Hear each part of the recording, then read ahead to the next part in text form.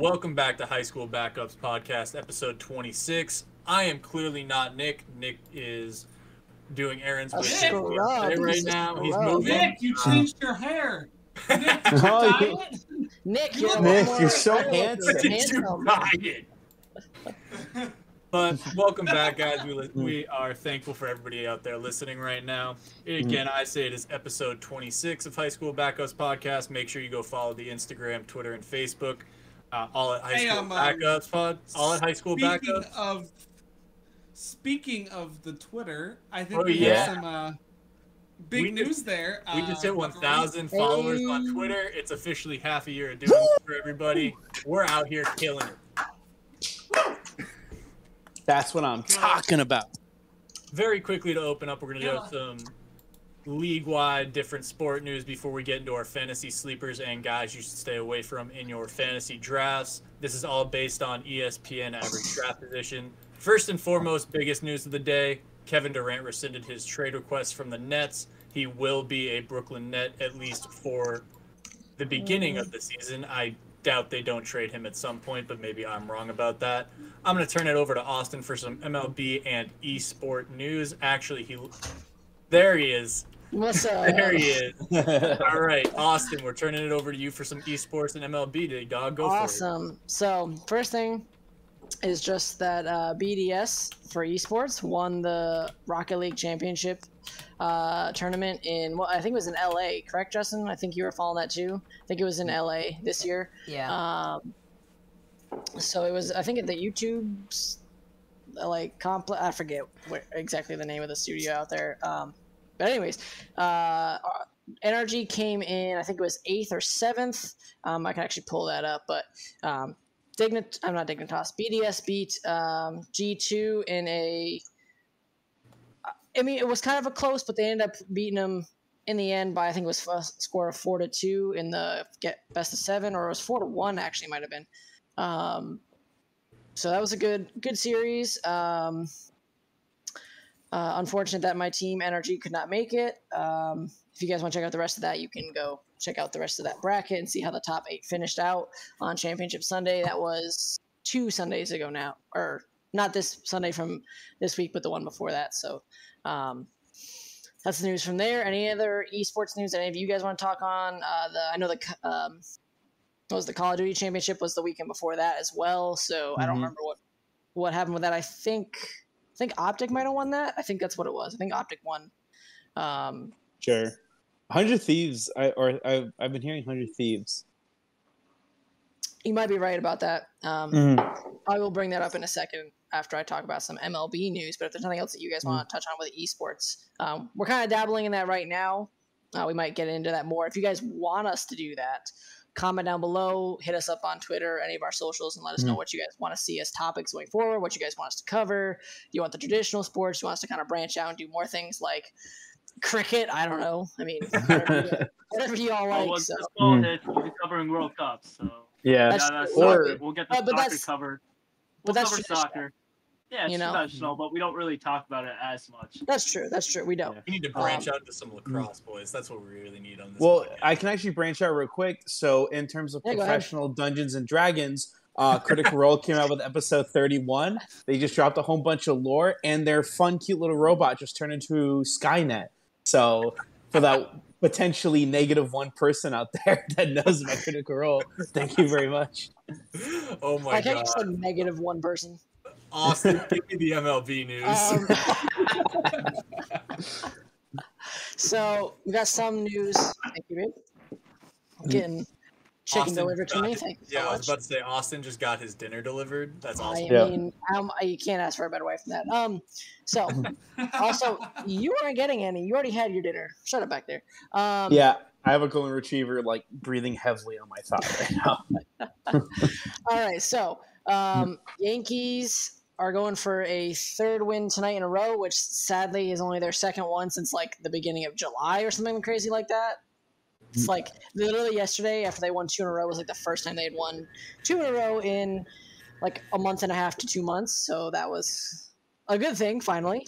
They're 10-20 in their last 30 games. In August, coming into tonight, they are 6 for 20, 6 for 14, something between 6 and 15 and 6 and 20. I don't remember. Oh. It's atrocious. Listen, as a disappointed Red Sox fan, all I can say is we are banded together watching the Yankees suck. That's really all it is at this point. Our season's over, so we just band together and watch the Yankees burn. And that's what sports is all about. Like, have terrible team fan bases just bond and suffer together. I mean, when it's all you care about is that your rival's sucking. That's it, really. It's like if you're having a bad season, and the Yankees aren't having a bad season; they're having a bad stretch. But the good thing is they built themselves a 15-game lead pretty early, so they could weather a stretch like this. I've looked at all their stats. There's no way. Okay, you know what? I'm not gonna look because I'm not gonna be the one that jinxes that. But there shouldn't be a case where they continue the astronomically terrible numbers they had been doing up until these last 2 games. Even then, they weren't great. So we'll see what happens. Anyways, moving on. The Red Sox are continuing to be just as bad as they were, so that's a good thing. The hope for us to be larger than 15 games is still alive because it's 14 and a half right now, depending on what happens tonight. And then in other news, we've got stuff like different injuries and things. There's not a ton of stuff, so I'm just going to talk about the races quickly. Dodgers are just creaming everybody. It's not even like close. They are what we expect them to be. They're actually close to on pace now to break the record. That's how good they're playing. So the Yankees for a while looked like they had a chance to take the all-time record, and the Dodgers are now at 700 win percent on the season, which they need like just a couple more wins to get on pace to beat that. So it's crazy. They are playing insane. They're at 84 and 36, I think, or something like that. So it's insane. They are playing out of their mind, and so they're leading the NL and all of baseball with the best record.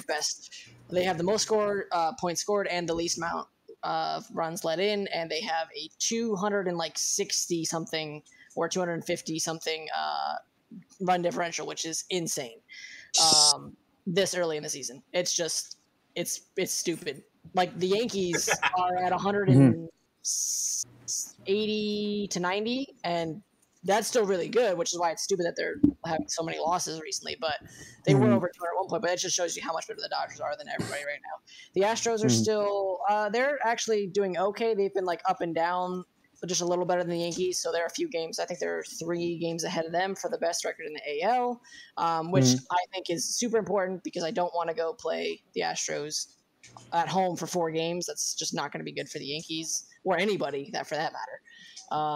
And then you've got the Mets, who are playing the Yankees tonight. They lost last night. If the Yankees take this one, the Mets and Yankees will split the season series. In other news, the Cardinals. Let's talk about Albert Pujols. He is at 692. 3 right after last night. 693. So he is 7 home runs away from getting to 700, which is I hope he does. That is just amazing if he can do that. And this is actually, if I saw the correct tweet today, this is his best stretch. Like, I forget how long it's like, what is it since the All-Star break? 3 weeks now, right? Something like that. 3 weeks, or maybe 4 now. Yeah, in his career, this is the best 3 to 4 week stretch of his entire career. Let that sink in. That's insane. Is what, almost 40, or is he's a 40? Yeah, he's somewhere around the age of 40. He's been playing baseball since we were born. Yeah, pretty much. He's 42. 42, that's what I thought.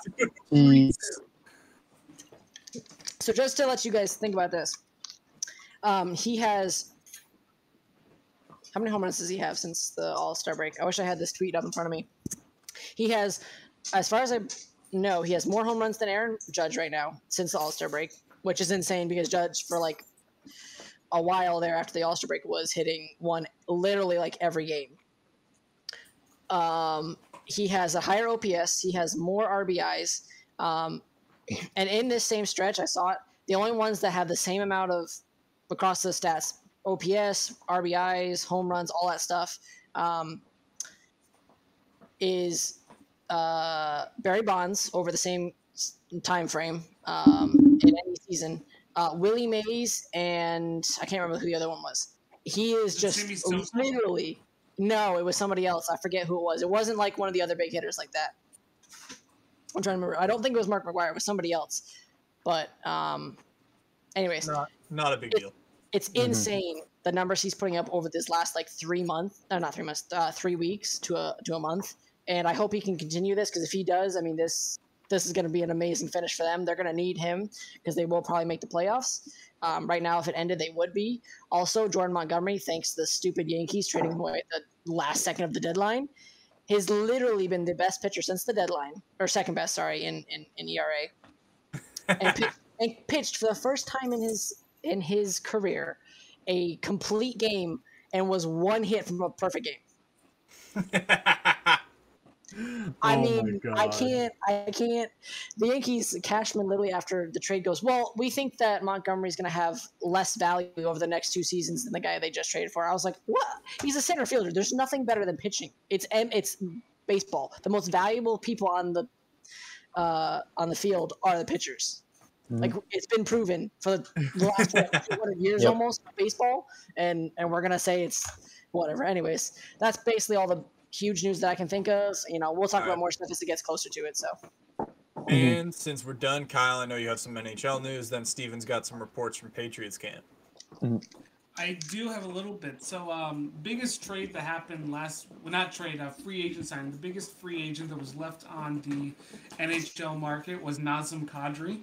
And he just signed with the Calgary Flames, and I think it was for 8 years, $7.5 million. Which is pretty big for Nazem Kadri. But I think the biggest thing about all of that is the Calgary Flames went from being a cup contender last year to losing their 2 superstars to being a bottom-ranked team to then becoming a cup contender in a matter of 2 weeks again. So they lost their top scorer, Johnny Gaudreau, in free agency. They traded away their second top scorer, Matthew Tkachuk. And then they lost their top defenseman, Eric Branson. And then they just signed Nazem Kadri and then traded for Jonathan Huberdeau, who is better than Matthew Tkachuk. So to me, it just blows my mind how the Flames have gone from something to nothing to something again in the matter of like 2 months. I don't like, and it takes some teams. It takes teams years to rebuild. The Flames did it in a span of a month. It took the Rangers only 3, which is actually still pretty phenomenal to do. It's taken the Flyers fucking 12. Especially in New York.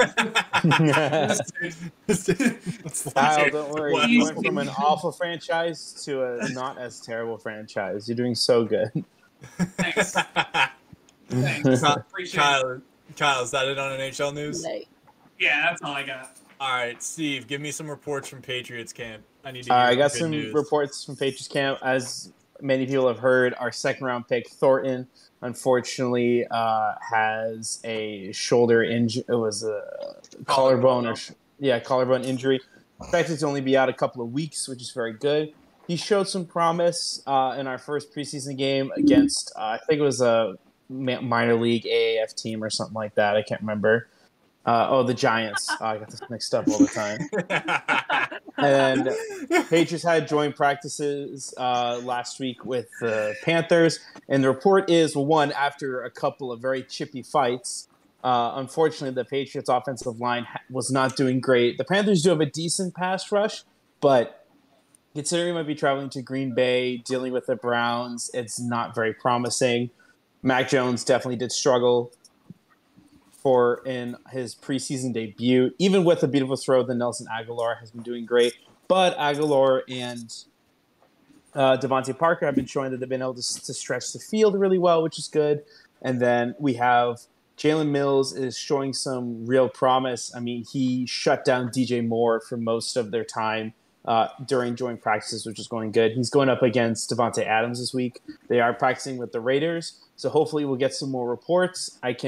My idea is I'll probably find some reports and send them to Jake, and we maybe tweet them out just to kind of get the news set there, what's going on. But Patriots are still showing some struggle. Damian Harris and Stevenson are definitely showing some promise as running backs, but they're trying to get Stevenson to catch the ball more, kind of like James White. But And Montgomery has been shining. And our offensive guard, Strange, has shown flashes of it. He's still young, but there's definitely some potential there with development. But, Patriots we still have a really tough season coming with this AFC that we have to fight against.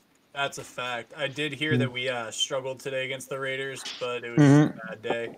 Apparently in sevens it wasn't going well, but when it was 11 on 11s in joint practices today, the Patriots came out on fire, so that's a good thing. Yeah. We're going to move right along. Sorry, go ahead, Steve. No, it's okay. I think definitely on 11 on 11s, what I'm really concerned about is seeing how the offensive line holds up against like Chandler Jones, but also how our secondary can do. This is a good test for our secondary, how they can match up against an offense with Darren Waller, Hunter Renfrow, and of course Devontae Adams. Kind of see how, because we have pieces together that look better equipped for zone. So I have a feeling we're seeing how we can run a zone with so many pieces like that running around. But it's a good test for us, but we'll see how this week goes. That's a fact. We're going to move right along here into our fantasy sleepers and guys you should stay away from in your fantasy draft section. Long-winded section. Stay away from Devontae Adams. Not good. Not good. Zero shot. Yeah. No, long-winded name, but it's going to be a beautiful segment. I put together a list based on ESPN's average draft position rankings. Guys that I think are better than what they're being drafted at right now. Guys I think you should stay away from. And I've got 12 sleepers and 10 guys you should just not draft if you're going to have to draft them that high. And y'all can just roast me if you think the list is awful, or you can tell me that I did a good job here. So this is going to go in order of the average draft position, except for my last 2 honorable mention sections. I did 2 honorable mentions in the sleeper section. First up, average draft position for Kyle Pitts. Absolute sleeper. He's going at 34. Ooh. In a 12-man league, that's late 3rd round. If you're getting a talent with the upside of Kyle Pitts in the 2nd or 3rd last pick of the 3rd round, the football gods have favored you. I'm just going to say that right now. He's a top 3 tight end with the upside of being the number 1 tight end in fantasy football, considering how much he catches. Obviously, his problem is quarterback. I mean, he's got Desmond Ridder and Marcus Mariota on the roster, and Desmond Ridder. Slander Marcus Mariota. Listen, Marcus Mariota is a good bridge quarterback. He's not a starting quarterback in the league. And I had Desmond Ridder rated as the 5th best quarterback in this draft, and I don't love his skill set. Other people do. You can agree with me or tell me I'm an idiot. It's fine. He's definitely a very good flex option depending on the week, because he's definitely the kind of player that he has a lot of potential, and the Falcons, he's definitely going to be great, I think, late season, because you have a lot of teams facing the Falcons. Either they're just going to be fighting for draft capital, or you have high seed teams that are probably going to take them as seriously. And it's definitely not games they're going to win, but these are matchups that they'll probably play a lot softer, and that can give Kyle Pitts the ability to really go off. So I actually like him as a sleeper. Well, here's the thing is, in a PPR league, I'm assuming that Kyle Pitts is going to have at least 12 targets a game, considering he's the first pass catching option in Atlanta, especially with Drake London out for the first few weeks. I know he's sustained an injury. I think he's out the first couple weeks of the year. So Kyle Pitts can essentially be plugged and played into the tight end 1 slot if you have Travis Kelce or George Kittle, or your flex option if you have those 2, and you'll be fine. My second sleeper on this list with an average draft position of 37 is actually A.J. Brown. He's going behind some other bigger name wide receivers, but for the first time in his life, he finds himself in a offense that actually utilizes the pass game instead of being stuck in Tennessee where all they do is run the ball. Justifiably so. Derrick Henry's an absolute animal.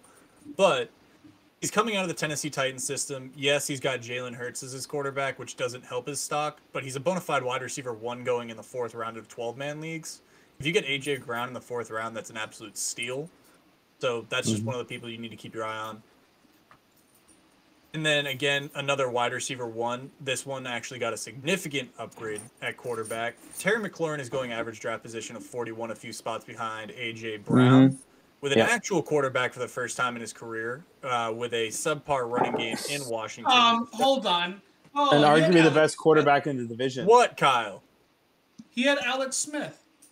An old Alex Smith coming off an injury. We love the Alex Smith story. He's a warrior, but he wasn't Alex Smith when he was playing with the Commanders. Yeah, he wasn't. As much as I got to agree that, like, definitely Alex Smith has had incredible flashes before. Yeah, he was near the end of his career. Really, it was him coming back just for the sake of the story, unfortunately. But basically on a peg leg. Like, I hate to say it, but, like, it's amazing that he didn't have that amputated, but that's kind of what it was like. I mean, and don't get me wrong, Alex Smith played well, but he wasn't the same. I thought he played with Terry McLaurin before the injury. No. Unless it was like the first few weeks of Terry McLaurin's career. Did he? No. Alex Smith got hurt his first season in Washington. Like 4 weeks. I think. No, Dak's the best quarterback in that division. Yep. I am high on Carson Wentz, and the highest you can put him is QB2. I don't love Dak Prescott, but he's the best quarterback in that division. And I'll give it to, the thing, too, with Carson Wentz is he's definitely a gunslinger, too.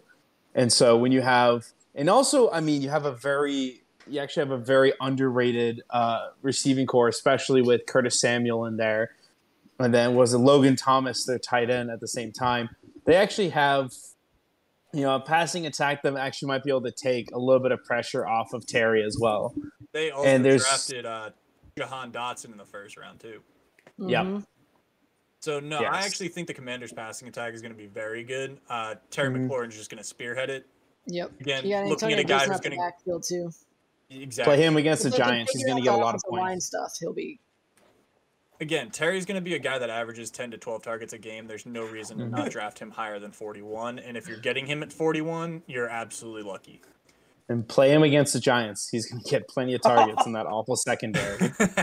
Awful. Okay, it's bad, God. But it's not bad. This is not what we're doing right now, boys. I'm not doing it. Got his ass. I'm here for it.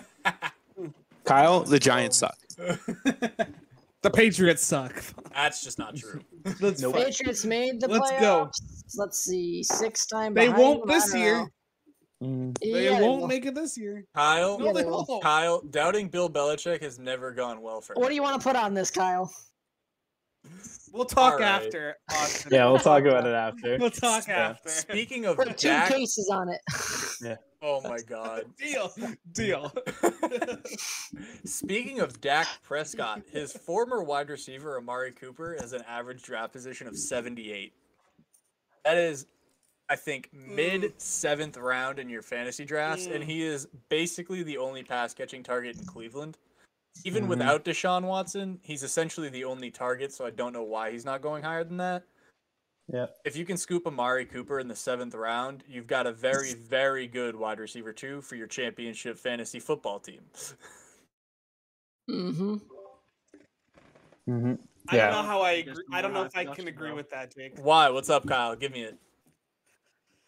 I understand your thought process with him being the only target there, but regardless who their QB is for the first 11 weeks, Jacoby Brissett cannot throw well, and then it's Josh Rosen who's his backup. And Jacoby Brissett has flashes. I'm not saying Jacoby Brissett is an excellent backup. Jacoby Brissett is amazing. I like being a backup, not a superstar, but I don't think he's going to be able to bring out the Amari Cooper that we know. I just don't. So here's the thing about your analysis, Kyle.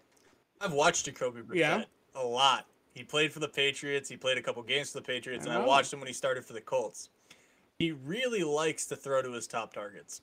Yep. A lot. I can see Amari Cooper with Jacoby Brissett in the game getting 15 targets out of 25 passes thrown. And that means he probably has 8 to 12 catches a game, and I'm perfectly fine with that. And the other thing too, when you have such a good running game as well, definitely because he's a very good route runner.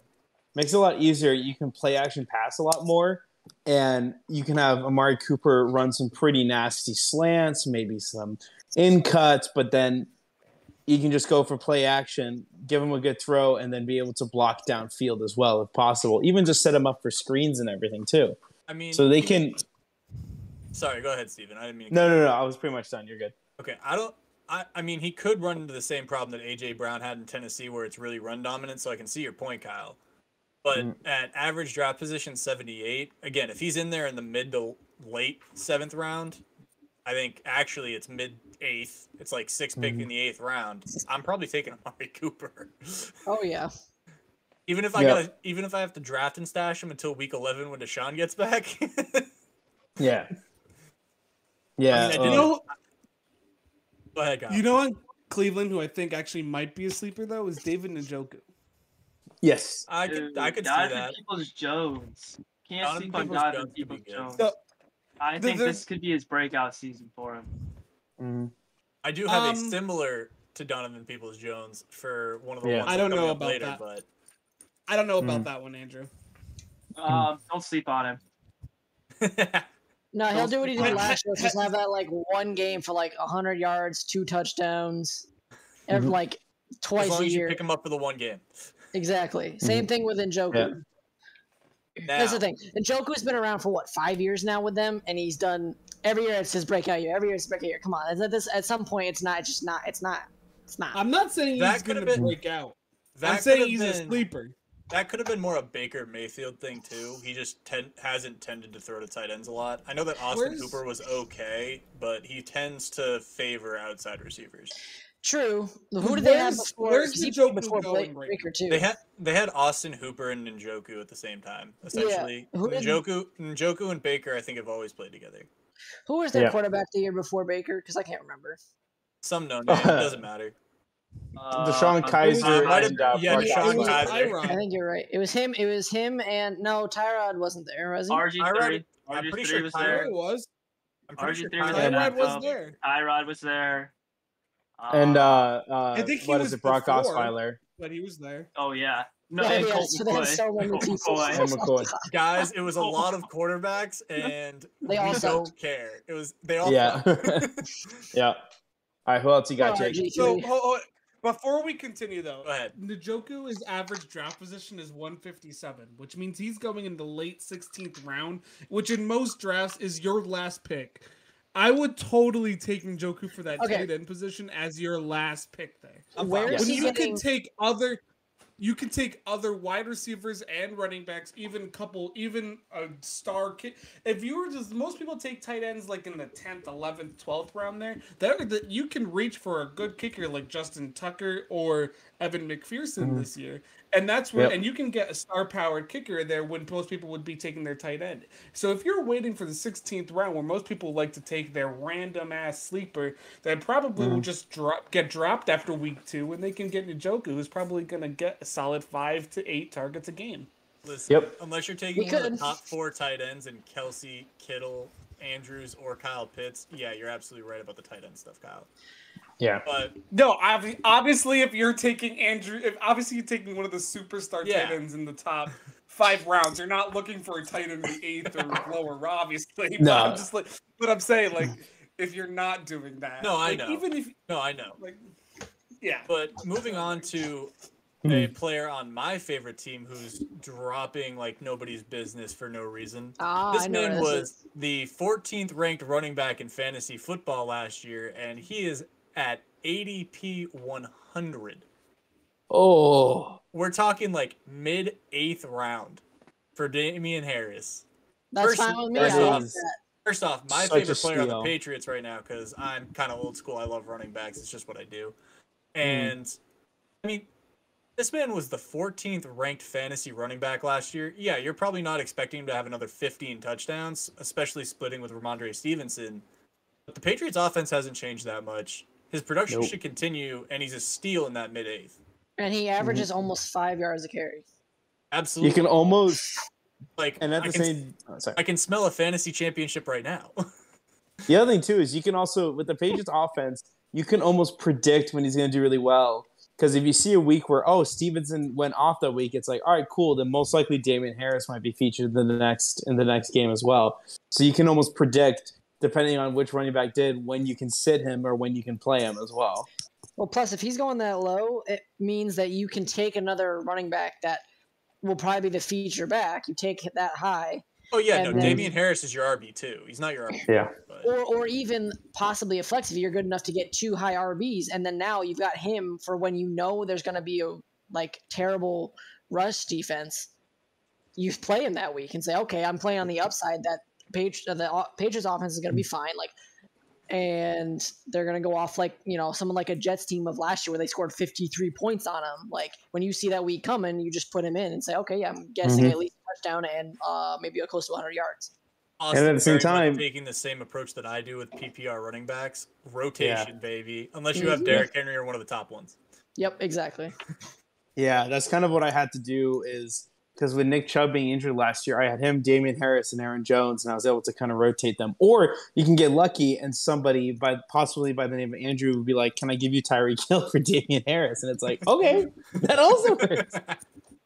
Hey, if you were playing keepers, I would have kept Damian Harris in a heartbeat for that. That's true. That's a pretty, especially if you got a higher draft pick as well. That's a smart keep. Yeah. All right, boys. Moving on. How did you not win last year, Steve?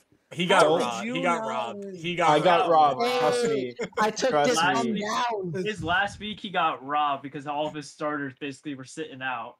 Yep. Because you also had Cooper Kupp. Oh my god! I had Cooper Kupp. We don't need to get into. We don't need this. to. That was really embarrassing. Why not? Why he had Cooper Kupp, Kyle? Thanks, Kyle. Listen, I thought Robert Woods would be better. Listen, the fact that you thought that. Why? How was that a bad decision? Okay. Because not 1 year did Cooper Kupp look worse. Since they've been together, not 1 year did he look worse, and he'd come off an ACL. Oh my god! Listen, Kyle, it's okay. We'll get into this it's another okay. time. It was a bad. It was a bad trade. We all make them. It's fine. Tune in for our draft special when we do our drafting Friday, because we're gonna roast Kyle. Episode on Saturday. We're gonna roast Kyle. That we will be live on Saturday with almost our entire fantasy football group doing another special for you. We'll be doing Tuesday, Saturday, Tuesday. We won't miss a beat. It's gonna be awesome. Y'all should tune in on Saturday. Moving on to I've got a string of running backs here, including Damian Harris. A guy, again, who performed really well last year that I'm surprised he's going this low. Cordarrelle Patterson's average draft position is 91. He shot onto the fantasy scene last year, especially in PPR leagues, because of the way the Falcons' offense had to be run. And again, it hasn't changed that much. They've added Drake London and added Marcus Mariota. And with Mariota being kind of similar to Matt Ryan with the throwing styles, where he likes to keep it short, use those screens out of the backfield, swing it to his running back, I don't understand why Cordarrelle Patterson's value has dropped. I'm pretty sure he was a top 15 running back in fantasy last year. It could have been higher than that. There's no reason for him to be going as low as Damian Harris and Tony Pollard, for example. Well, the other thing, too, especially is, in PPRs. And when you have a very limited offense, you're going to give a lot of touches to your star players. And realistically, as long as he can get healthy, there's always an incredible chance for him and Kyle Pitts to accumulate a lot of stats, especially you have a Falcons team where the defense is going to get blown out. So you're going to have an offense that's just going to get a lot of garbage yards near the end of a game as well. So you have two amazing players that people can honestly take advantage of, and then play them when they play a team like the Jaguars or the Giants, like other garbage teams that they can really compete against. And as far as I know, Atlanta hasn't added any running backs. So I'm just kind of like, I'm sitting here at average draft position 91, again, mid-8th round, somewhere in there, and Cordarrelle Patterson sitting on the board. That's a great RB3 if you already have two running backs. He's a great flex option, and in a pinch, he's a really good RB2 option. Yep. All right, who else you got? A lot of people think that he might draft. I don't know if any drop in production. I don't know if you guys think that, but I definitely don't. I think he will very slightly. I don't think it will be like dramatic. Like I definitely would call him a sleeper for his ADP value right now, but I do think he will drop just because of how bad the Atlanta offense will be. Yeah. I just don't have high hopes for that offense at all. Like certain people on it will, I think, do well where they're being drafted, like Kyle Pitts and Drake London. And I think Cordarrelle Patterson will be a viable option for you. I just don't think you should necessarily reach for him. I think you have to be very careful where you draft him and how you use him. No, it's absolutely like where he's being drafted is the value. I wouldn't say take him in the 5th round. But if he's dropping all the way to the 8th or the 9th round, I'm definitely going to try to take him. I think that's even that. I think is too high. I think for a top 20 PPR running back, Yeah. I don't think he'll be that this year, though. I don't know. I don't know, Kyle. I don't know. I just don't. Tell you, I don't have high hopes for this Atlanta offense. That's fine. That's fine. I mean, he shined in a struggling Atlanta offense last year. I'm fine saying that he'll probably shine in a struggling Atlanta offense this year. Moving on to another guy who's ADP 100, who I think is actually going to get more touches, and his efficiency will probably stay the same. The Dallas Cowboys running back not named Ezekiel Elliott. Tony Pollard has had his role increase in the first 2 years that he's been in Dallas, and it's been a steady increase. He's always gotten more touches. He continues to get more touches, and in camp, he's looked better than Zeke has. Yeah, the Dallas Cowboys paid Zeke a lot of money. They're still going to play him, but Zeke often misses time, and even when Zeke doesn't miss time, Tony Pollard's a really good RB3 going at average draft position 100. And when Zeke misses time, Tony Pollard becomes an RB1 because of the fact that the Dallas Cowboys run the football. It's part of their offense. It's what they do. At the very least, Tony Pollard's a really good RB3. If Zeke is hurt and Tony Pollard's the main back, he's a very, very good RB2 and a decent RB1. I would look for him at the 8th to 10th round level. The only concern I have with him is just health, is just staying healthy. Because he definitely has been injured a lot. So that's where if he's available in the 8th round pick and there really isn't much in the 8th round and you can kind of see where everyone's drafting, I would say even take a risk and maybe wait for the later rounds to see who else you can pick up, especially everybody else might be full at running back as well, only because you just have to be careful because he is an injured player a lot. He's a very efficient runner, but it really depends because it depends on how that Cowboys offensive line does too. That's fair. I think the Cowboys always have a really good offensive line. Nothing's changed there. I think they're going to be fine. Yeah, what was it? Their guard hasn't had a holding call. He has like 6 holding calls over a 12-year career. That's insane. He's had 5 seasons with 0 of them. Yeah, Zach Martin's an absolute animal. Him and Quentin Nelson are 2 of the best offensive linemen in the league, and they don't get enough appreciation for what they do. Yep. My 8th pick here is Allen Lazard. Average draft position of 103. He's wide receiver 2 on a depleted Green Bay Packers roster. And I don't think Sammy Watkins really takes away from the targets that Allen Lazard is actually going to pick up this year. He's still got Aaron Rodgers as his quarterback. He's a big deep ball threat. He's gotten better at running routes. I think Allen Lazard could take a big step up. Again, if you find Allen Lazard sitting there in the 8th round, you're probably going to get a guy in a PPR who can get you 10 to 20 points a game, and I think that's incredibly valuable as a backup receiver or a flex option. At any given week, he could also go off as well, especially if his repertoire with Aaron Rodgers gets better throughout the season, especially when you get to desperation, because at the very end of it, you're going to find yourself a game where Aaron Rodgers might just feed the ball to him because that's who he has probably the best chemistry with. So definitely there'll be games that if you play him, at least the volume of targets he's going to get is definitely going to help you out a lot. And I can see Kyle looking at me like I'm an idiot, so I would really love to hear his opinion here. I don't necessarily agree that you're an idiot. I just don't think I'm very iffy on Allen Lazard, only because I don't know if he will be the one Green Bay that Aaron Rodgers chooses to be his new Devontae. And I'm not sure if it will be Christian Watson or not, or if it will be Allen Lazard. And that's where I'm like, so it's not, so where he's being drafted, yes, I think you absolutely take that chance, and I think he absolutely will be a sleeper for that, because we won't know until the season starts who Aaron Rodgers is going to throw the ball to. Yep. But like the only reason why I'm like, I don't know if I want to take that risk is because I'm not confident that he is the one Aaron Rodgers is choosing. So I wouldn't be confident in Christian Watson this year. He's one of my favorite receivers in this draft. It was a very deep receiver class, but Christian Watson is by all means a project receiver. Yeah, he's got the DK Metcalf build where he's 6'3", 230, and can run a straight line. But I wouldn't necessarily say he was even as polished as DK was coming out, and DK wasn't polished when he was coming out.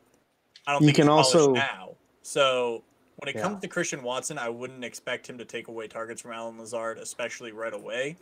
Maybe later in the season it becomes a problem, but I don't see that happening year one. Also, look at Devontae Adams. It took him, it was like 3 or 4 seasons until he became who he was, and Aaron Rodgers was still his quarterback throughout that whole time. So any rookie wide receiver is almost guaranteed that they're not going to have that much production, just because that's how Aaron Rodgers is. Like, it takes a lot of time to develop receivers with Rodgers, especially. Also, let's be clear, no one's replacing Devontae Adams in that offense. They're going to need No. to distribute the ball around to make sure that offense is actually effective. There will not Unless they got be Kenny Galladay. There will not be a 15-target receiver in Green Bay this year. It just won't happen. All right, Steve. All right, that's it. I cannot with this anymore. I cannot with you anymore. I can't wait to see you this weekend. It's going to be so fun. Yeah, I'm sure. I bet it will. Listen, boys, Kyle, you're actually going to like my next sleeper. Mm-hmm. Because he's going to be Daniel Jones's favorite target this year, and his average draft position is 110, which is close to the 10th round. It's in the early 9th. Every opposing CB. Let's go. Any defense Daniel Jones faces. No. Kadarius Toney is absolutely going to go nuts as long as he stays healthy. Yep. Like, I think Kadarius Toney could be a top 20 PPR wide receiver this year, just based on the fact that he's going to be Daniel Jones' favorite target. He plays in the slot. He's very good after the catch. And at times last year, he looked very, very good. That's when he was healthy. You take the injury risk with Kadarius Toney because of that upside, and especially if you're getting him in the late 9th round, early, mid, late 9th, you should probably take that risk. Yep. I actually think Kadarius Toney is going to be absolutely amazing this year. I think also you're going to have, Toney can definitely go deep. He could probably run definitely near the middle of the field. You're going to have Kenny Galladay that soon is going to be abandoned, hopefully, by Daniel Jones. You have Slayton, who's definitely, I think, can probably fit in a very good slot role. But you just have Toney being able to kind of be an everything guy. Even see him maybe even throwing in some jet sweeps if they want to get fancy with their offense. Because a jet sweep's better than a quarterback sneak on 3rd and 8. So I think Toney definitely has a lot of potential for this season. I'll give that to Kyle. One player to maybe be excited about. One? Absolutely not. I can name about 2 others that I think. Yeah, he's talking about Evan Neely, Kayvon Thibodeau, who almost had his ACL torn by Thaddeus Moss. I'm saying fantasy value. Fantasy value. All right, I think will be better. I think there's a That's lot. why you should draft Tyrod Taylor too. No, if you are smart, you do not draft Tyrod Taylor. No. If you have any sense of because they'll football, puncture you do his not lung. draft Tyrod Taylor. Yep. Mm-hmm. All right, headed into the number 10, boys. This is a name that's probably on absolutely nobody's radar at this point in time. His name is James Cook. He's a running back in Buffalo. He was taken by the Bills in the. He's essentially going to be their 3rd down back. He's going to be their pass catching back. So if you're playing in a PPR league, he can be a very, very good bye week running back. So you got a back who's on a bye week. You're in a pinch. Take James Cook. Going to be a pass catching back in Buffalo. Going to be a guy that runs when it's 3rd down and 2. You have in PPR leagues. Let me make sure this is very clear. We play a 12-man PPR, and that's what I'm basing this off of. James Cook can be a very, very good back for you, especially if you can pick him up in the later rounds of your draft. One thing you look at it as well, you see a Bills team that Josh Allen is becoming a very smart quarterback. So now you start getting into, you look at some of the bigger games of the season, you have teams like Kansas City or like Cincinnati or even the Patriots that you're going to have a lot of focus on your big name receivers. So that is a recipe for a 3rd down catching running back to potentially go off. Because if you're just going down the field with Davis and Diggs, and you're matching a linebacker against him, that's a lot of matchups that are in his favor, especially for someone that can be pretty speedy right in the slot, or even be a nice little check down, or even like what's the word I'm thinking of? A sweep or anything like that. So definitely in these big games, if you have a bye week and like the Bills have to go up against, potentially like the Chiefs or the Patriots, definitely he's got a good chance to go off. That's that's the thing is the weapons around him are going to help him because Stephon Diggs, Gabe Davis, Dawson Knox, all those guys attract attention. OJ Howard. And OJ Howard too now. Yeah, you're right. Mm-hmm. James Cook is going to go sneakily under the radar for most of those games. Nobody's going to game plan for it. And he can very much end up in that James White role that the Patriots had for so many years that I think Ty Montgomery is going to fill now. Mm-hmm. So looking for James Cook in your later rounds. I'm going to move on to my honorable mentions. We don't have to talk about this as much. Before you do that. Yeah, go ahead. I'm actually really pissed that you just said James Cook because he was someone I was going to try and draft in our league on Saturday. We're all looking at You him. didn't have to say that. You didn't have to say that.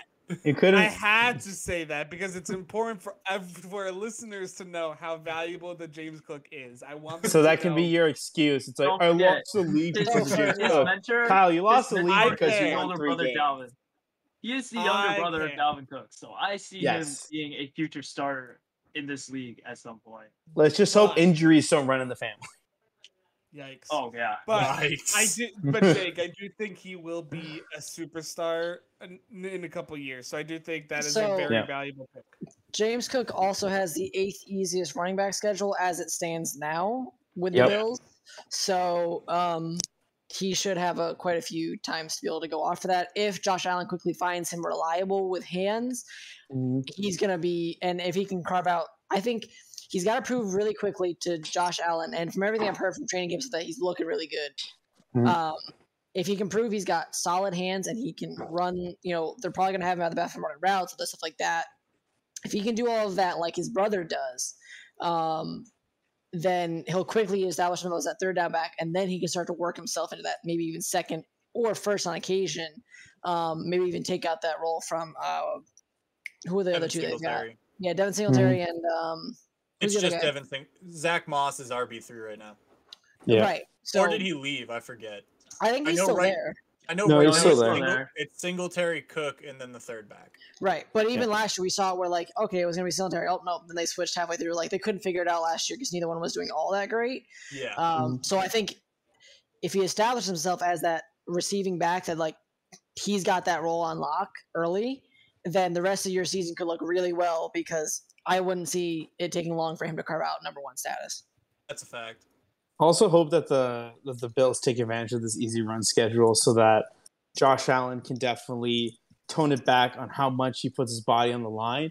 So at least there's less of a scare when playoff comes where they're going to need Josh Allen to go crazy. Yeah, but I'm going to want him again. So I kind of want him to do that. Austin, you can tell him and let him know. I'm moving on to the honorable mentions section. Yep. We're not going to discuss these as much. They're just guys that I personally am like, this is too low. Jacoby Myers is coming in under all of those receivers at ADP 136. Mm-hmm. And so Mac Jones' security blanket is good for 5 to 8 catches a game. I don't see why you wouldn't want the constant 12 to 18 points in a PPR for Jacoby Myers. If he's there sitting in the 11th round, absolutely take him. I also think Jalen Hurts with an improved passing offense and his running ability at ADP 65 is kind of low. Just two honorable mentions. Honestly, in fantasy, he's a decent QB1. He was QB9 last year, so it's not bad. I think he can probably sit right around that now, and with an improved passing game, has the upside to go better than that. Yep. And now you got guys to stay away from. Nick's going to absolutely hate my first player on the board here. Yeah. Average draft position 13, Alvin Kamara with a 6-game suspension looming. Stay far away from Alvin Kamara. Also, his production dropped last year without Drew Brees, and I think that continues. And no Peyton. And no Sean Payton. Yes, you do not have that kind of offensive genius that's Sean Payton there, for sure. I will say that a lot of these are running backs that are just being drafted way too high. Yep. The second one, I forget if we actually brought up this. Zeke isn't on this list. Wow. Really? He's not being drafted that high. Okay. Leonard Fournette, ADP 21. You're talking late second round for Leonard Fournette. And that's risky. They took that rookie too. He had a really good year last year. They did draft a rookie. They lost Rojo. but Rojo didn't contribute much last year. He's So rarely ever stayed healthy for a full season, which is also the same thing with Alvin Kamara. He's rarely stayed healthy for a full season. Leonard Fournette is more high risk, high reward. I just wouldn't draft him in the middle of your second round in a 12-man league. I just wouldn't do it.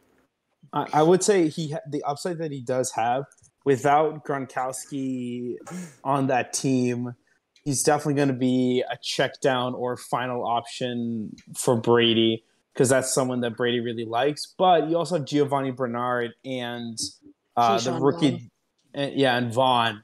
Vaughn actually has been, Vaughn actually showed some great flashes in the playoffs, especially against the Eagles too. The Bucs just also have way too many weapons. Like it's just absolutely insane. I just don't see his production being as high. Mm-hmm. And the same goes for a younger running back, a much younger running back than the last two. Javonte Williams' average draft position is at 26, meaning high third round in your 12-man PPRs, and he's still got split carries in Denver with Melvin Gordon.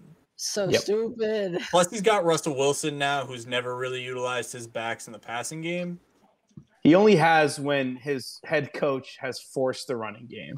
And so I'm not that high on Javonte Williams. I think he's a good fantasy option. I don't think he's early third round good fantasy option. I think the problem is they're basing it off of his talent, which is enormous, but he's not in the best situation. No, he's absolutely not in the best situation. No, he's not. I told you a lot of these are running backs. The first 5 are running backs. The next one at average draft position of 28. Again, high to mid third round. I know this player had a really good year last year. James Conner going higher than Nick Chubb and Saquon Barkley in PPR leagues. Absolutely atrocious. Absolutely atrocious. Nick's about to get some trash on Nick's here. not what I said about Alvin Kamara. He's about to go. All right, go on, Nick. Let's see your face. Go ahead. I have a question. What? Whose trash take is saying Alvin Kamara is drafted too early? Excuse me. I tuned into the podcast on my way home and hear this god-awful take that Alvin Kamara is drafted too early. How dare you? All right, guys. Alvin That's Kamara fine. is He's overrated taking in the him. chat. You can have him. Yeah, you can have him with his 6-game suspension looming. His 6-game suspension, I shouldn't even be saying this, has been confirmed to be pushed back to at least next year, if it even happens. So get we'll see on what my happens. level. Yeah, we'll see. He is playing week 1. He is playing all season. That's great. He's injured for 4 games a year. Hey, and guess who had 6 touchdowns who tied the NFL record not even 2 years ago? So get on his level. Drew Brees didn't run those touchdowns in, Jake. Drew Brees allowed him to have space. Also, didn't have as smart of a Go coach back to driving. too. He doesn't have as smart of a coach now. Javonte Williams, by the way, is the bell cow for that team. Melvin Gordon will become the receiving back. He's too old. That's all I gotta Go say. back to driving. Nobody needs your trash takes around here. Oh, it's okay, Jake. I can't wait for you to be last in the league again. Sorry. No. I wasn't last. That's okay. I can't wait for Nick to lose to me again. I can't wait for Nick to be last in the league. First and foremost, I was not last in the league. No, that was second to last. I think that was Riley. I was middle that was of Riley or playoff her pack brother. and decided to meme because I only like to win championships or lose. I traded away my entire team for Kyler Murray for funds. And that's right. And Kyle traded away his whole team thinking he would win. Yeah. Now, I got to James Conner at average draft position 28. Way too high, especially if he's going ahead of Nick Chubb and Saquon Barkley. There's absolutely zero shot he should be having that. Another guy that I don't see the value is Breece Hall at ADP 53. He's splitting carries with at least one other back in Michael Carter, and he's a rookie. I don't like drafting rookies that high, especially when they're not guaranteed to play. What team is he on? He's on the Jets. Oh yeah, the Jets. Okay, but that offensive and their offensive line is awful. I was gonna say my problem is each year there's always going to be one rookie running back that is could win you a championship if you pick him right. Like I did that with Zeke when he was a rookie. Zeke went off. Mm-hmm. I did that. Who else did I do with? I can't remember. So obviously people did it with Alvin Kamara when he came in. Thing is, you have to like find that diamond, figure out who's going to be that, who's got the best situation. The reason Zeke went off his first year is he had some talent, but he had freaking Zach Martin and the other three beasts of an offensive lineman. I literally think they had 4 Hall of Fame offensive linemen. They did. They literally did that year. It was just dirty. Like there was just he had like 15 feet of running room every carry. So I agree with you. I don't see Breece Hall. I think he has the talent. I would say if any running back's going to be better, even though the Seahawks suck, I think Kenneth Walker's better than Breece Hall, even though Chris Carson's still there, isn't he? No, he retired because of his neck. Oh, that's right. So then I would say Kenneth Walker. I actually wanted to bring this up, so we can quickly touch on the rookie running backs in a minute, but finish out your... Yeah, just running through them quickly. I mean, Jerry Jeudy's at ADP 56. I think that's too high considering Cortland Sutton has outperformed them their entire careers. Jeudy is ahead of Brandon Cooks right now, even though Cooks always gives 1,000 yards and 8 touchdowns every year. Jeudy is an injury risk, and he was wide receiver 85 last season, so going ADP 56 just makes no sense. He did also have... I don't care who he had. He was wide receiver 85. Mm-hmm. I mean, it's still matters when you have Drew Lock. It doesn't. It does. Drew Lock's literally so bad. But it's not wide receiver 85 bad. I'm not sorry about that. I think he's going to be better. I think he's top 40 this year. I don't know if he should be as drafted as high as you're saying, though. Yeah, I mean, ADP 56 is just way too high. That's like Jerry Jeudy could be a very, very good wide receiver 4, wide receiver 5 option on a fantasy team, but anything higher than that, I'm not sold on. Did you just eat shit on the table? Sorry, Maria literally just ran face first into the table. It's okay. And let's talk about Antonio Gibson. Yes. ADP 67. And really all I have to say is he's in jeopardy of losing his starting spot in Washington. Don't draft this man. Don't draft this man if you want to win. Don't draft him. He's already Brian Robinson. You also have to remember. Sorry, go ahead, Steve. No, go ahead, Steve. Well, you have to remember too that it was the 2020 season. A lot of his production came near the end of the season, especially like his big breakout game was against really a Cowboys team that just lost all focus. It was a complete shit show. So Gibson still has shown, it's definitely like he's shown flashes, so that's enough to put him higher because running backs is so heavily valued in fantasy especially. But yeah, just be careful because you have a gunslinger now as your quarterback. So it's definitely going to be tougher, and they don't have a great offensive line either. So he might, how about nobody drafts him, and if he catches a couple balls week 1, pick him up on the and wave. Yeah, what do you want? I'm just doing the podcast. Yes, she's literally. Guys, say hi to Giselle. Hi, Giselle. Yeah, she's adorable. She is adorable. She's just her breath. Her breath smells really bad, so she's just breathing in my direction. It's all right. We're gonna move on to number 8, and I actually think I'm gonna take a lot of heat for this. ADP 99. So getting drafted ahead of some of the guys I mentioned earlier, including Jacoby Myers and a couple other running backs, including Damian Harris and Tony Pollard, is wide receiver Drake London of the Atlanta Falcons, who is already the second option behind Kyle Pitts, has already had an injury, and is a very tall, athletic jump ball receiver. And I will say this about Drake London. He's one of my favorite receivers coming out of this class because of that fact. He has a history of injuries at USC, which is why he which is why he was thought to be dropping in the draft, was picked number 8 overall by the Falcons. And he has Marcus Mariota as his quarterback. This isn't Marcus Mariota slander. It's his type of play, Andrew. Don't worry. That Marcus Mariota just doesn't like throwing jump balls. He doesn't like putting the ball in danger in the 50-50 situations. Even though Drake London is 6'4", it's just not what Marcus Mariota does. If Desmond Ridder plays later in the year and Drake London is healthy, he'll probably start looking better then because Desmond Ridder will take those shots. But I don't see Drake London's production matching a even bench fantasy wide receiver in a PPR. I don't think that's a bad take because he is injury prone. He literally got drafted with an injury, came off that injury, and got injured. So like, second option, injured on a very limited passing game, on a team that's on an atrocious team. Yeah, the fact that he's taken high, that he's valued potentially higher than Jacoby Myers, even like Kendrick Bourne. I mean, we're talking 3 rounds higher than Jacoby Myers. That is, unfortunately, sometimes fantasy football doesn't know what they're talking about, and maybe they miss a couple games, unfortunately, but it's okay. It's because people hate the Patriots. That's why. Yeah, that's a fact. Also, moving into another running back, he had a really good end of the season last year, but is going way too high. He's going around the same time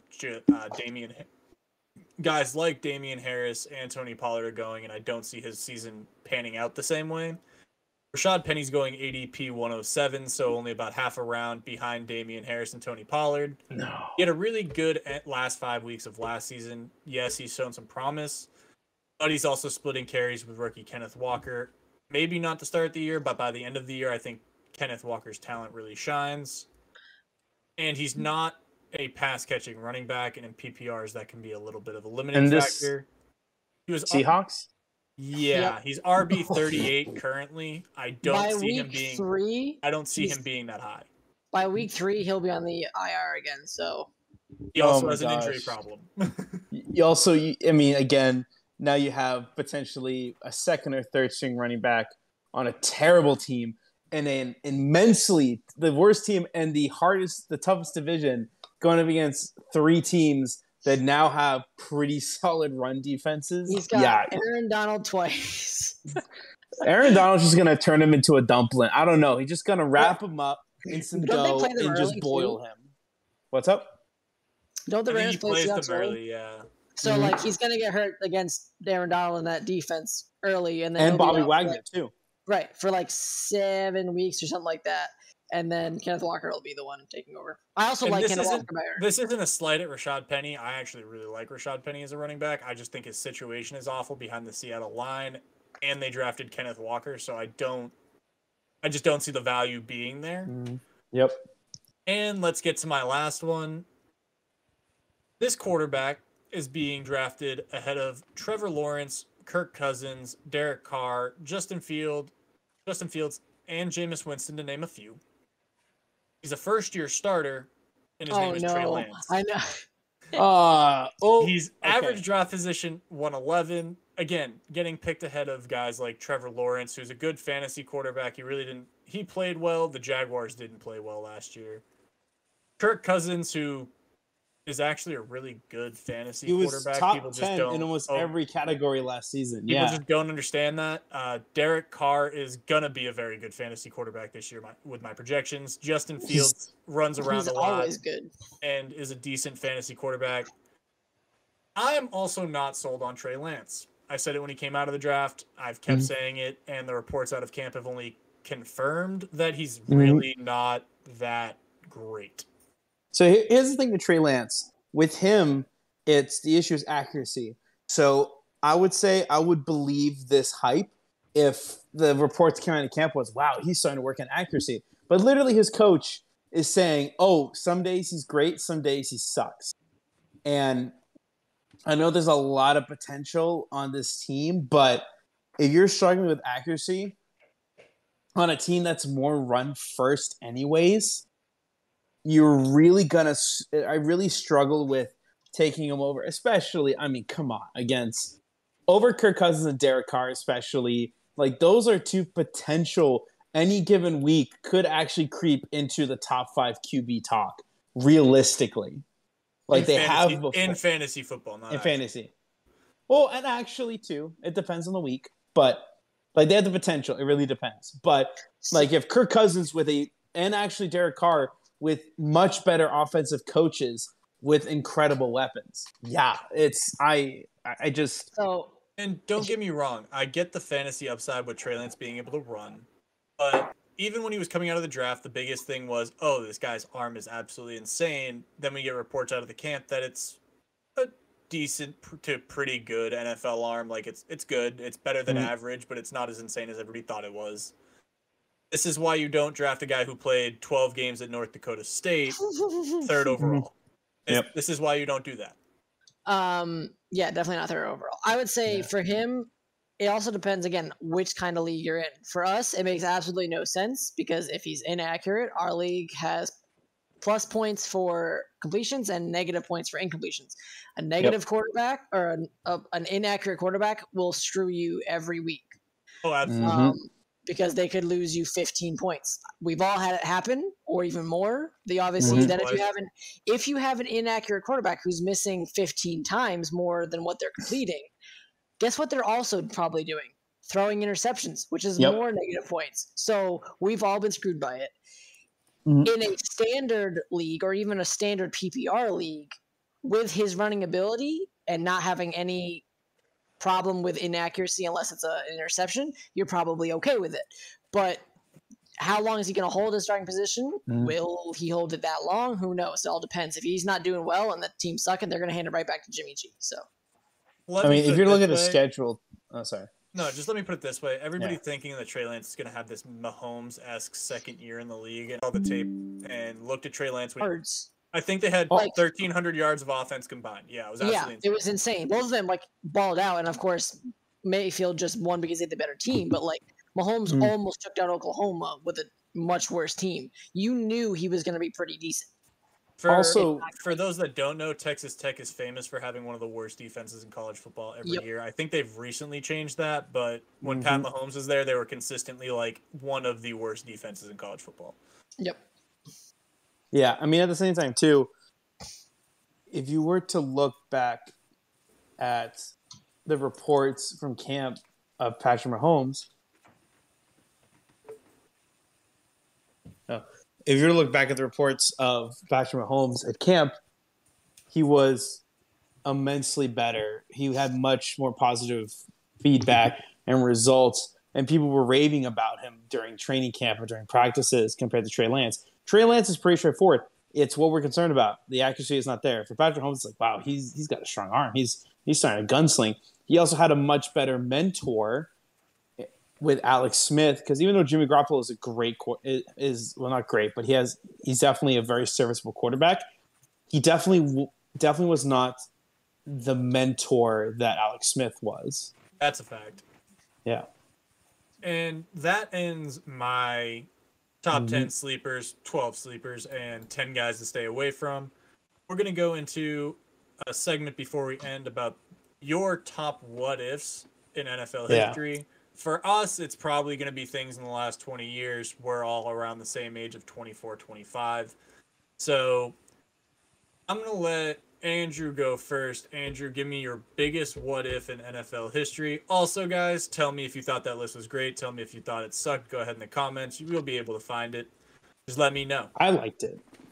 I did too. My biggest what-if is the Rams and Saints NFC Conference Championship game, where that pass interference call should have happened, and it was a blatant pass interference call that was never called. What if the Saints actually had achieved that accomplishment of having that called? Would that have been the biggest game changer? Would the Saints have scored? Would the Saints have been in the Super Bowl? And now you have was the Pats in that Super Bowl? I don't remember. Yeah, we beat the Rams 13-3. Then Breeze would have choked. Here's the thing, though: the Saints had a much more experienced and smarter quarterback than Goff. Also had even though I love Sean Payton, or I love Sean McVay. Sean Payton has been to a Super Bowl before and definitely can handle these high pressure situations. So it would have been a much closer game for sure. Austin, give me your biggest what if in NFL history. My biggest what if, because I know some of the other ones are going to come up. So I'm going to go with one that I don't think anybody else is taking. What if Big Bad Bo Jackson never got hurt? Oh. That is actually a really good one. I wasn't even thinking that far back. I've got a couple, but because that man, I wish he had picked one sport, and I kind of wish it had been baseball. I mean, I love football. We would have seen, I think, insanity from that man. I don't know. There was a recent clip going around of him throwing from left field all the way to first base, and my God, that was a cannon. Like, I mean, it literally man should have played quarterback. Like, honestly, man should have played quarterback. But I'll have to show you guys out. I don't know if I can find it again, but literally, he threw it from like midway out there, so it's not like super far. He was decently deep, but it literally was just a straight laser. There was no arc on it, all the way from out in left field to first base. It was just all the way across, and the camera's like, woo! So, yeah, I wish I would have been able to see what had happened to him because we would have catch the end of it. When was he playing? 90s, right? I think it was 90s. 80s, 90s era, yeah. Yeah, I think it was 90s. I don't think it was as early as 80s. I think it was 90s. But either way, he probably would have been playing, at least in the MLB, close to around the time we would have been born, maybe able to catch some of him. So I think that would have been cool. But even if he had done both or just eventually picked football, either way, if he never got hurt, it would have been insane to see that man play. Absolutely. Justin, give me your biggest what if in NFL history. All right, so I'm definitely a Pats focused person, similar to like the big one. What if Brady was never into football, but more of something? What if Drew Bledsoe never got injured? You took my man. That's so good. Because that would have still had Brady in football, but he wouldn't have been the starter that turned into the GOAT. That's a fact. Kyle, what is your biggest what if in NFL history? So, I do a little bit of a backstory on this. So, a couple years ago, a photo surfaced on the World Wide Web on Twitter of several Giants players. And since that picture, the Giants again, Kyle. The Giants. The one on the banana boat, brother. No, sorry, that's not banana boat. The yacht picture. Yeah, the yacht picture. Since that yacht. Well, they went from yacht boys to banana boats. The Giants have started 0-3 every single year since that picture was taken. So my biggest what if, since also the year prior to that was the last time the Giants had made the playoffs. So that being said, I think they my took that biggest picture. They took that in the playoff, like they took that before the playoff game. I'm aware, but still, what if Odell never took that picture? Odell probably may have still been a Giant for the past couple of years. Maybe he didn't break his ankle. Yeah, would have at least played Eli's last couple seasons on the Giants. So I don't think if that picture was taken, I don't think the criticism would have gotten to Odell's head. I don't think he would have left the Giants as soon as he did, which means Eli and the Giants would have had better records, which means they don't draft Daniel Jones. So I don't know where the Giants necessarily would be, but I do think that honestly godforsaken, stupid picture has actually led to some of the issues the Giants have today. As stupid as that's a good place to blame it. It's good thing to blame it on. The curse of the boat photo. I am blaming the curse, not the incompetent coaching or management. No, I'm blaming the damn photo. That's my biggest what if. Okay, Steve, give me your biggest what if in NFL history. There are there's like very basic ones like in the Super Bowl or whatnot. But honestly, I'm going to say, what if after the 2019 season, the Patriots made an actual offer and traded for Stephon Diggs? Okay. So what if we got ourselves a true number one wide receiver, and then I think it was O.J. Howard was a free agent as well. I'll have to look back and see because there were some cheap offensive pieces for free agents. But what if we did that? What if Bill Belichick actually put in an effort to get Tom Brady some weapons? And if he would have stayed, how that would have changed? With that 2019 defense, If that 29, because a lot of the 2019 defense we could have kept. If Brady stayed, a lot of the players would have stayed as well, for sure. Because that's what like Kyle Van Noy, Jamie Collins, especially, and Duron Harmon, and a lot of other players definitely would have had the motivation to stay. So I'm just thinking, what if Belichick actually? What's up? Jamie Collins was traded before that Super Bowl, though, wasn't he? Nope. Yeah, he was traded to the Lions. No, we got him back before. For the 2019 season, we got him back, right? Or was it 2020? No. So it was we got him back for the 2021 season. The thing is that he was a free agent that season. He went to the Lions. He was signed by the Lions. So we had a lot of defensive players that were free agents, but we had a chance to either get Hopkins or Stephon Diggs. And considering the trade that, especially, actually, I don't even think about the Texans. What the Texans gave up to get Hopkins would have been a steal. Wasn't it like David Johnson and a second-round pick? Yep. Oh my god. So, just thinking, what if Belichick put in effort to get offensive pieces next year, or over that offseason? Okay. I'm going to take the liberty and do 3. I'm going to dip into my football history knowledge here. I'm going to go most recent to oldest. First of all, what if RG3 never gets hurt? Because that dude was looking like he was going to take over the league for an entire season there. I think what were the Redskins at the time? They probably still have RG3 as their quarterback right now if he doesn't get hurt. I mean, he rushed back in, ruined his knee, and it was game over for him. I mean, we love RG3 on this podcast, so no RG3 slander. He was an absolute GOAT. I remember watching him at Baylor. There was he also liked one of our tweets. Yeah, he liked one of our tweets once. It was awesome. We like his Twitter. There was a stretch of 7 games at Baylor where he didn't throw an incomplete pass. Yep. Y'all remember that? Because I do vividly. That man was insane. Mm-hmm. My other my second most recent. So, what if Brett Favre doesn't get traded from the Falcons? What if he never ends up in Green Bay? Because most people don't remember that Brett Favre was drafted by the Falcons in the 2nd round. Everybody just thinks he was in Green Bay his entire career. That is not true. Brett Favre sat on the bench in Atlanta for a year and then got traded to the Green Bay Packers. The Packers probably never win a Super Bowl. The Falcons probably never draft Mike Vick because Brett Favre was in the prime of his career in 2002. I think that's when Mike Vick was drafted.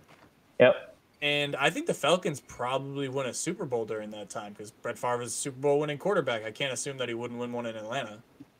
And think about Aaron Rodgers' career, how much that is affected as well. Not being able to sit and be mentored by Brett Favre for a year as well. He's probably never even drafted by the Packers at that point. I mean, he slid all the way down to 25. I don't know if the Packers are even there because they wouldn't have had Brett Favre. They would have taken one of the other quarterbacks in the draft, probably in 04. But Okay, I'm dipping real back. I want to see where you go with this one.